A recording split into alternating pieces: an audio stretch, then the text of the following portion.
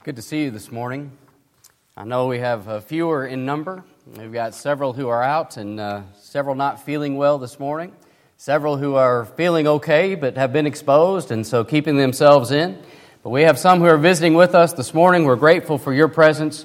Glad we can be together today. Brother Mike, Sister Cherie are out having been exposed. And so on some short notice, Mike called and said, hey, you're in. And I said, okay.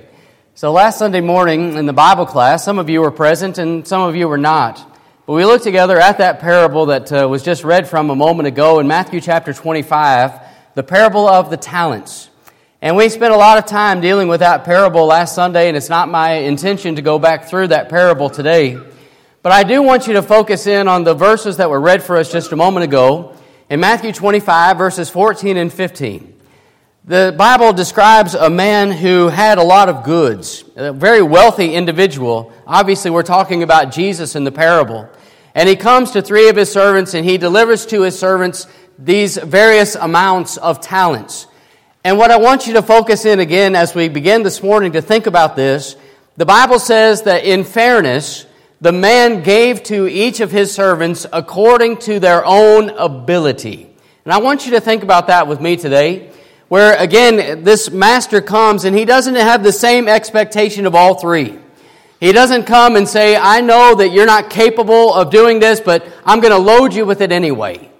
He comes in fairness and he says, I'm going to give according to your own ability. Now, in fairness, God looks down and he says, you know what?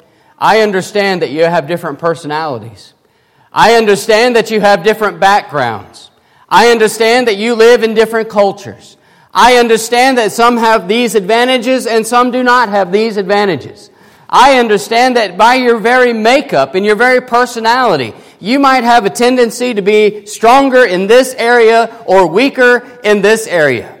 He says, I'm not putting blanket expectations across the board on every single individual and every single Christian. I know what you're capable of doing. And you need to know what you're capable of doing. And it is important for us as we examine that parable that Jesus gives, that the master did have expectations of all three, didn't he? He didn't say, I want you just to stay where you are. That I'm okay with you just taking this and burying it in the ground. I'm not okay with that. I want you to enhance your abilities. And this morning I want to think about enhancing our abilities. We all have them. We all have areas where we can excel. We all have different abilities that God has blessed us with. What are we doing with that? Are you okay with some having ability that you don't have? Am I okay with some areas being stronger in other people's lives than my own? But what am I doing with what God has blessed me with? I have my abilities, and you have yours. You're the only one who has them. I'm the only one who can do what I can do. But what are we doing with that? This morning there are 4 areas where I want you to think with me about enhancing our abilities. Tonight, the Lord willing, we'll look at 4 more. But you're going to find at each of these words, and it's not going to be difficult for you to see exactly where we're going, but there are abilities that you and I need to be working on. And here we are 9 days into a brand new year. It's a wonderful time to be thinking about our abilities and what we can be doing to enhance our abilities. And so there are 4 this morning again that I want you to consider with me enhancing. Number 1, I want to enhance my availability. My availability. I asked the question on the screen, to whom are you most available? Can I ask you that question today? To whom are you most available? Now, you're probably nothing like me, but I have a tendency to screen phone calls. I don't know if you're like me at all, but I have a tendency to screen phone calls. If I get a number that pops up on this phone that I don't recognize, there's a really, really good chance that's going to voicemail. A really good chance that I am not answering that. If I don't recognize the number, I don't know who it is, I'm just going to wait for a voicemail. And if they leave me a voicemail, I'll listen to the voicemail, and then maybe I'll take care of it from there. Probably I will. But if my phone rings and I look down and it says, Ice, Julie, wife, I'm going to answer that. Probably going to answer that one. She's my in case of emergency contact. That's my wife. And so if my wife calls, I'm probably, no matter where I am or what I'm doing, I'm probably going to answer that phone. Especially if I know that she knows where I am and she knows I'm busy at the moment. And so she's probably calling for a good reason. So I'll probably answer that. My children don't have phones. But if they did and their name popped up, I'd probably answer it. You know, those are my children. I want to be available to my children. Don't you want to be available to yours? Yeah, there's just certain names, and I'm using a phone as an illustration, but there are certain numbers that pop up. There are certain names. I'm available to them. I have made myself available to them. I want as a husband to be available to my wife. I want as a father to be available to my children. I want as a friend to be available to my friends. To whom are you available? I want to be available to these people. These are close people to me in my life. If there are members of this congregation that call, I want to make myself available to them. You say, well, if that's my boss, I'm probably going to answer that phone. I'm available to the company. I'm available to my boss. God is not going to call your cell phone. But what if He did? Are you available? I mean, when God calls, are you available to God? Are you available to Him and to His purpose? Are you available to Him? Is He one that would call upon you and you would say, yes, God, I'm here. I'm available. Open your Bibles to the book of Isaiah, and you might have figured we would get here. But I want you to open your Bibles to the Old Testament, to Isaiah chapter 6, and I want to be reminded of these words of the prophet when God calls him in Isaiah chapter 6 and verse number 8. Isaiah records, I heard the voice of the Lord saying, whom shall I send, and who will go for us? And then I said, here am I, send me. You know what he's doing? Isaiah says, God, I'm available for you. I'm available. You need somebody to go and to make this proclamation to your people. You need someone to take your message and declare it to people who are in the world. I am here. I am available for you. Now, if you continue past that in verses 9 and following, you're going to find that God says to the prophet, listen, these people of mine, they're really not going to listen to you. These people of mine, when you go and you make this proclamation that I am sending you to make, they're going to reject you. They're going to reject me, God says, but I need somebody to go. I need someone to take the message. And Isaiah says, here am I, send me. I want to be more available to God in the next year. I want to make myself available to Him, to do His work, to take His message, to be in this community. I want to be available to God. Now, why would Isaiah say, here am I, send me? Well, you back up in that context, and it's amazing, and we can't do it justice today. But if you back up, this is what the Bible has said previous to verse number 8. For example, in verse number 1, in the year of King Uzziah died, or in the year that King Uzziah died, I saw the Lord sitting on a throne, high and lifted up, and the train of His robe filled the temple. Above it stood seraphim. Each one had 6 wings. With 2 he covered his face. With 2 he covered his feet. And with 2 he flew. And one cried to another and said, Holy, holy, holy is the Lord of hosts. The whole earth is filled with His glory.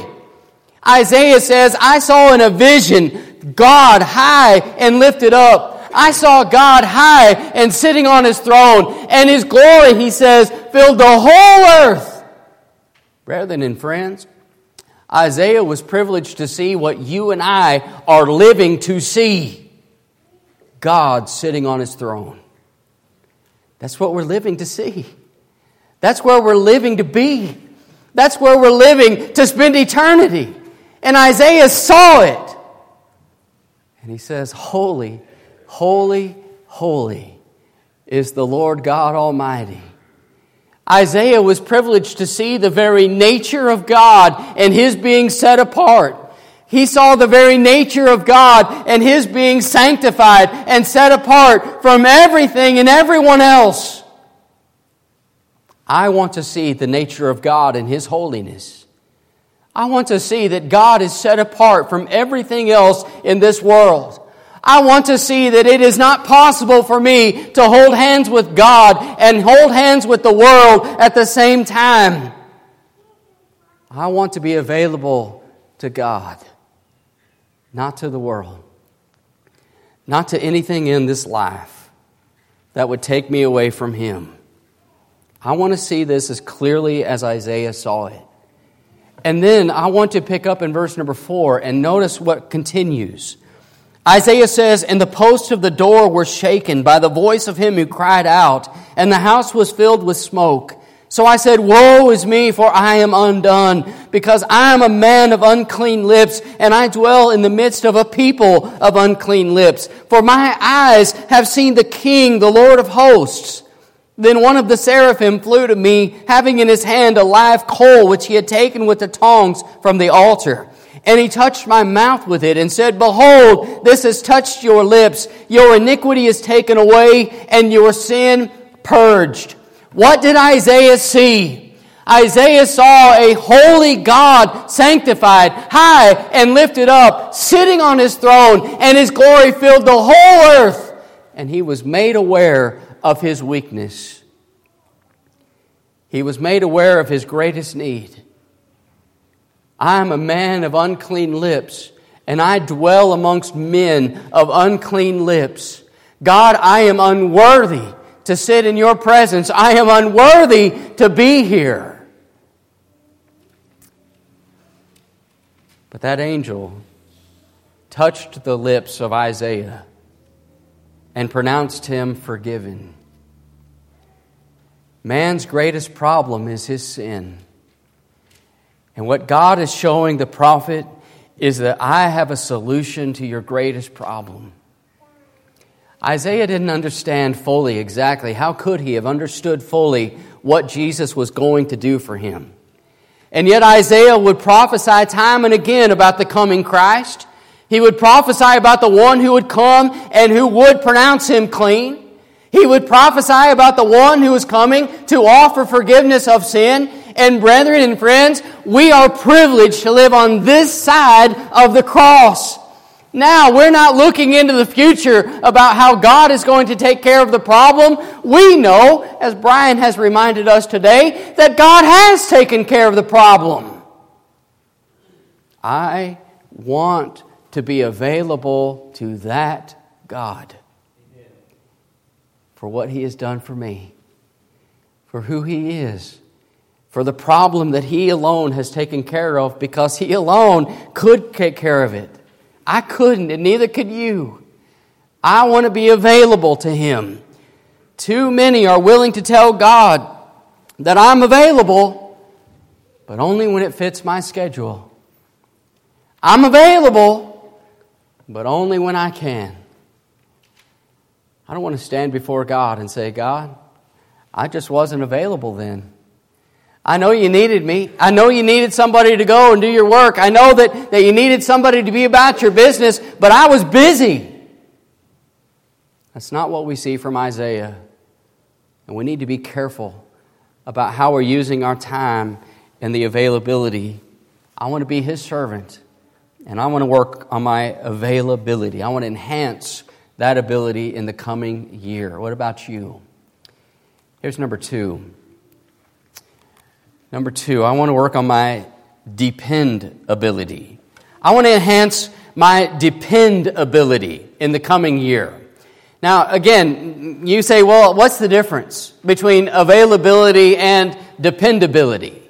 Well, I want to make myself available to God, right? He needs me not as if I'm anything special, but because He has allowed me to be His servant, I want to make myself available to Him. But I want to be more than that. I want to be dependable.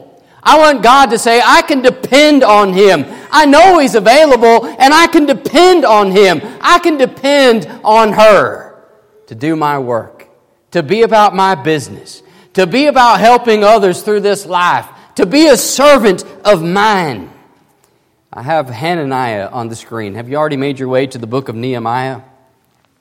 You recall that Nehemiah was given, or really took on the task of rebuilding the walls of Jerusalem after they'd been destroyed at the hands of Nebuchadnezzar and the Babylonians. Now, after the 70 years of captivity, God's people, this remnant, has been allowed to return to Jerusalem. And upon their return, they find that the walls continue to be broken down. And so Nehemiah tasks himself with going back and rebuilding the effort of putting the walls back up. I want you to, before you get to chapter 7, just back up with me. I don't have it on the screen, but back up to verse number 15, where the Bible says that the wall was finished on the 25th day of Elul in 52 days. And it happened when all our enemies heard of it, and all the nations around us saw these things, that they were very disheartened in their own eyes, for they perceived that this work was done by our God. See, here's Nehemiah. He's made himself available. God, I will go and I will take care of that effort in rebuilding the walls, and it got done. So here's chapter 7. Verse number 1 says, Then it was when the wall was built and I had hung the doors, and when the gatekeepers, the singers, and the Levites had been appointed, that I gave the charge of Jerusalem to my brother Hananiah, and Hananiah, the leader of the citadel, for he was a faithful man and feared God more than many. I love that description, don't you? Here's Hananiah. I am giving him charge of the citadel, Nehemiah says, because I know that he is a faithful man. Is talking about his religion? No. His religion's the next phrase. He feared God greater than many. That's his religion. That's who he was when it came to his relationship with God. He feared God more than many. But before that it says, he was a faithful man. What are we saying? He's dependable. Hananiah, I can count on him. That's what Nehemiah is saying. I can count on him. He is faithful.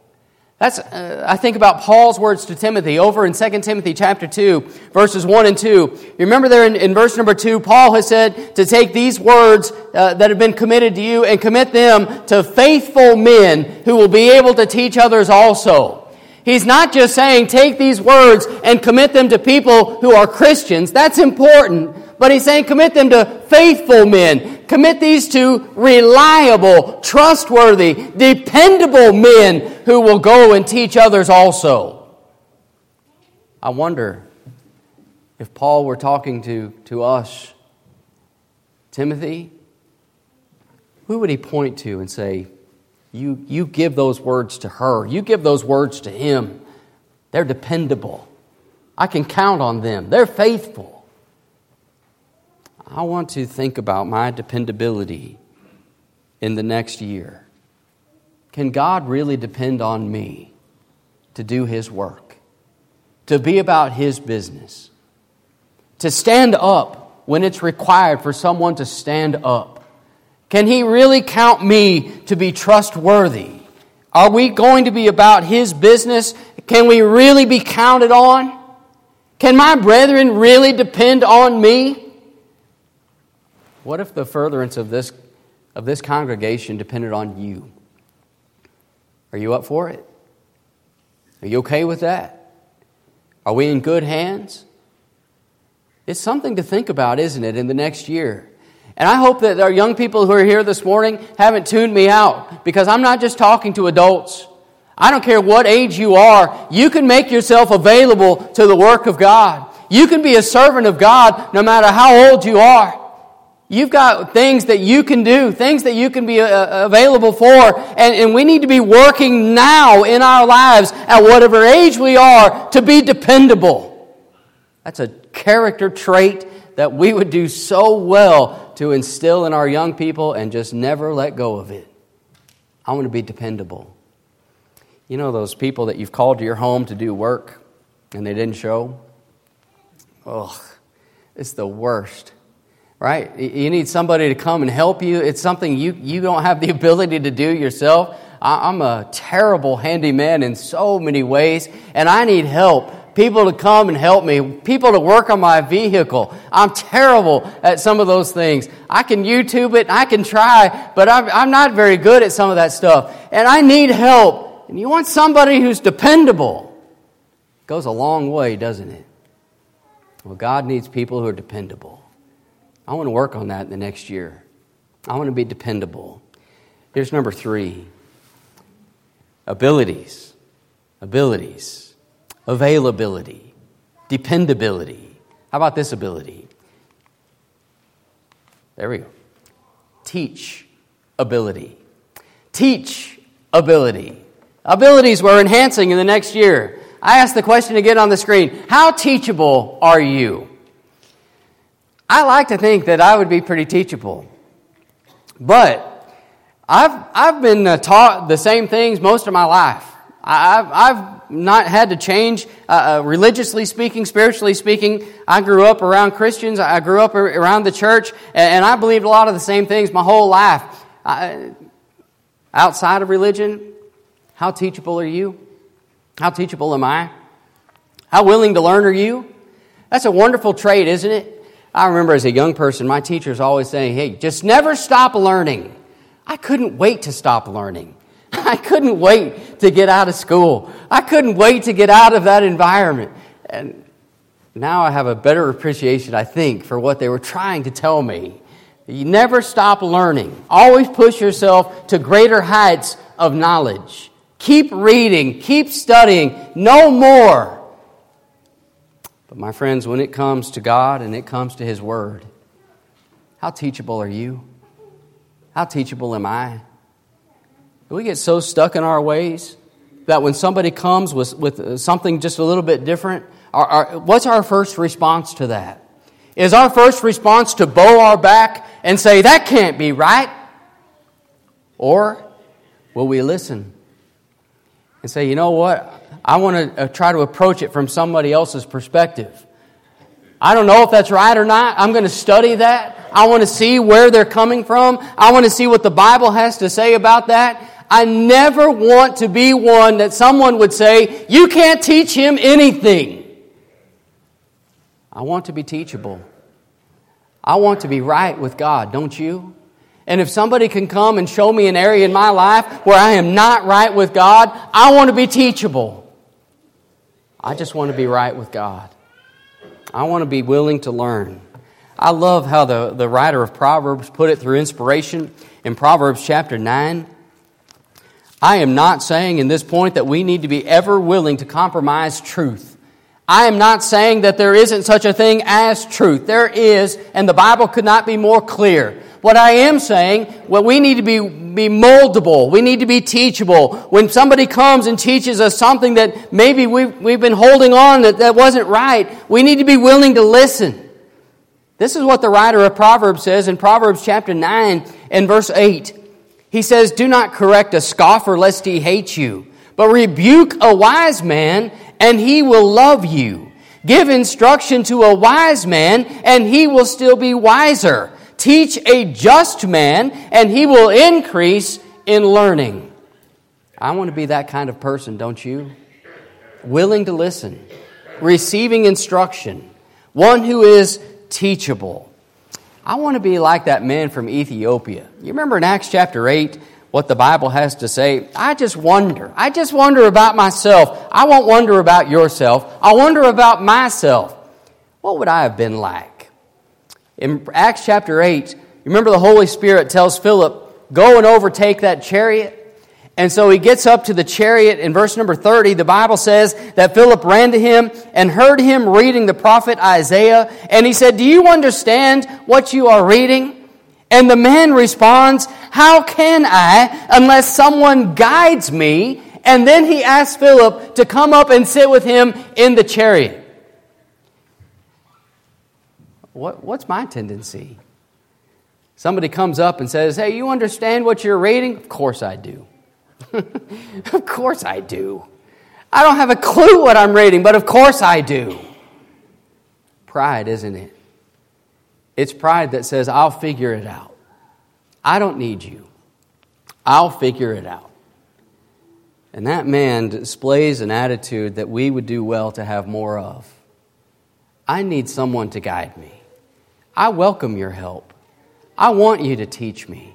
If I'm doing something that's wrong, I need you to be my friend and tell me that I've done something wrong. Before I leave this point, I just want to run over to chapter 18 in the book of Acts, because I think it's very telling, again, of how we might tend to be, how I might tend to be. And I think about this and the way that Apollos is described. The Bible says this about him in verse number 24 of Acts chapter 18, that a certain Jew named Apollos was born at Alexandria. Alexandria was where the big library was. Smart people came from the city of Alexandria. That was a very intelligent place to be. He was an eloquent man and mighty in the Scriptures. Mighty in the Scriptures. He had a little information, didn't he? He had a little knowledge of the Bible. And he came to Ephesus. This man, the Bible says in verse 25, had been instructed in the way of the Lord, and he was fervent in spirit. He spoke and taught accurately the things of the Lord, though he knew only the baptism of John. So he began to speak boldly in the synagogue. And when Aquila and Priscilla heard him, they took him aside and explained to him the way of God more accurately. And when he desired to cross to Achaia, the brethren wrote, exhorting the disciples to receive him. And when he arrived, he greatly helped those who had believed through grace, for he vigorously refuted the Jews publicly, showing from the Scriptures that Jesus is the Christ. I'm just saying, sometimes we look at the pedigree of a man like Apollos, and we look in the mirror and say, wow, you know what? That's just me. I mean, look at me. Look at how smart I am. Look at how eloquent I am. Look at what I can do. I am one that I would consider to be, people would look at and say, he is mighty in the Scriptures. Look at him and look at what he can do. Look at her. She has studied the Bible her whole life. She's such an eloquent speaker. She does such a good job. She seems to know everything. Apollos didn't know everything. And a couple loved him enough to pull him over to the side and teach him more accurately the things of Jesus. I just wonder, would I receive instruction as easily as Apollos did? Am I teachable? I want to work on my teachability in the coming year. I want to look into the pages of God's Word with an attitude that says, teach me. I just want to learn. How teachable will you be in the next year? How teachable will you be? The final one I want you to think with me this morning. Availability, dependability, teachability, and finally, how about adaptability? Enhancing your ability to adapt. You know, we've kind of been pressed a little bit in the last couple of years to make some adaptation, right? To be willing to adjust, to make some changes in our lifestyles and changes because we see this happening in the world around us. It's not always easy, is it? I don't like change. I'll just be honest. I don't take it very well all the time. I'm not so easy to adapt on all occasions. But I ask the question again, how adaptable are you? I want you to think with me before we close today about Paul in 1 Corinthians chapter 9. I want you to go with me there to 1 Corinthians chapter 9. And I want you to think about what I mean exactly when we talk about being adaptable. As Christians, we're talking about being adaptable. And Paul said, as a servant of Jesus, I have come to have the ability to adapt to different situations and to different people that I find myself with a very lofty goal in mind. And I want you to see it with me In 1 Corinthians 9, beginning in verse number 19, Paul says, "For though I am free from all men, I have made myself a servant to all, that I might win the more. To the Jews I became as a Jew, that I might win Jews. To those who are under law as under law, that I might win those who are under the law. To those who are without law as without law, not being without law toward God, but under law toward Christ, that I might win those who are without law. To the weak I became as weak, that I might win the weak. I have become all things to all men, that I might by all means save some." Verse 23 goes on to say, "For this I do for the gospel's sake, that I may be partaker of it with you." This is what I mean on this point of adaptability. Paul says, you know what? I'm not bound to the laws of man as if the laws of men are going to save me. But this is what I do know. I know that if I'm around somebody who's come out of Judaism, those who have the law, those who have come out of the old law, he says, I'm going to adapt and be able to teach them and come at them from a perspective of where they are. I know that they know the Old Testament. And so probably I'm going to do a lot of quoting the Old Testament. I know all these prophecies that were made about Jesus. And so when it comes to somebody who's got a Jewish background, I'm adaptable and I will be able to hone in and teach them from that perspective. But on the other hand, I've got these other people who have come out of Gentile background. They didn't have the old law. They don't know the Old Testament. They don't know a lot of Scripture. I'm going to adapt to where they are, and I'm still going to be able to bring them along to save them. To the weak, I will become weak. Again, to those who don't have great knowledge of the Scriptures, I will still be able to interact with them. I will find some way to find something in common that I might be able to reach them with the gospel of Christ. And so you've got these weak Gentiles, and you've got these who might be the stronger, who have come out of Judaism. And he says, I've got to be willing and able to adapt.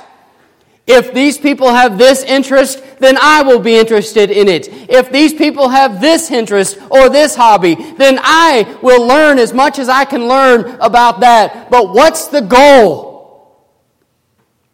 To win their soul. Paul says that is what I'm about. I will adapt. I will do whatever I have to do to reach that soul. He said it many times in those verses. He's going to say it again in the last verse of chapter 10. Just as I also please all men in all things, not seeking my own profit, but the profit of many, that they may be saved. I will move myself out of my comfort zone, and I will try to reach those who are lost with the gospel. That's what I'm about. That's what Paul is saying. I can't talk to those people I don't know anything about where they're coming from. Learn it. Study. See what you can come up with to reach people who are lost. That person has tattoos all the way up and down their arms. I've got nothing in common with them. Learn something about them. Reach them. They've got a soul. Move out of your comfort zone. Do something to try to reach them with the gospel. James said over in James chapter 3 and verse 17 that the wisdom that is from above is willing to yield.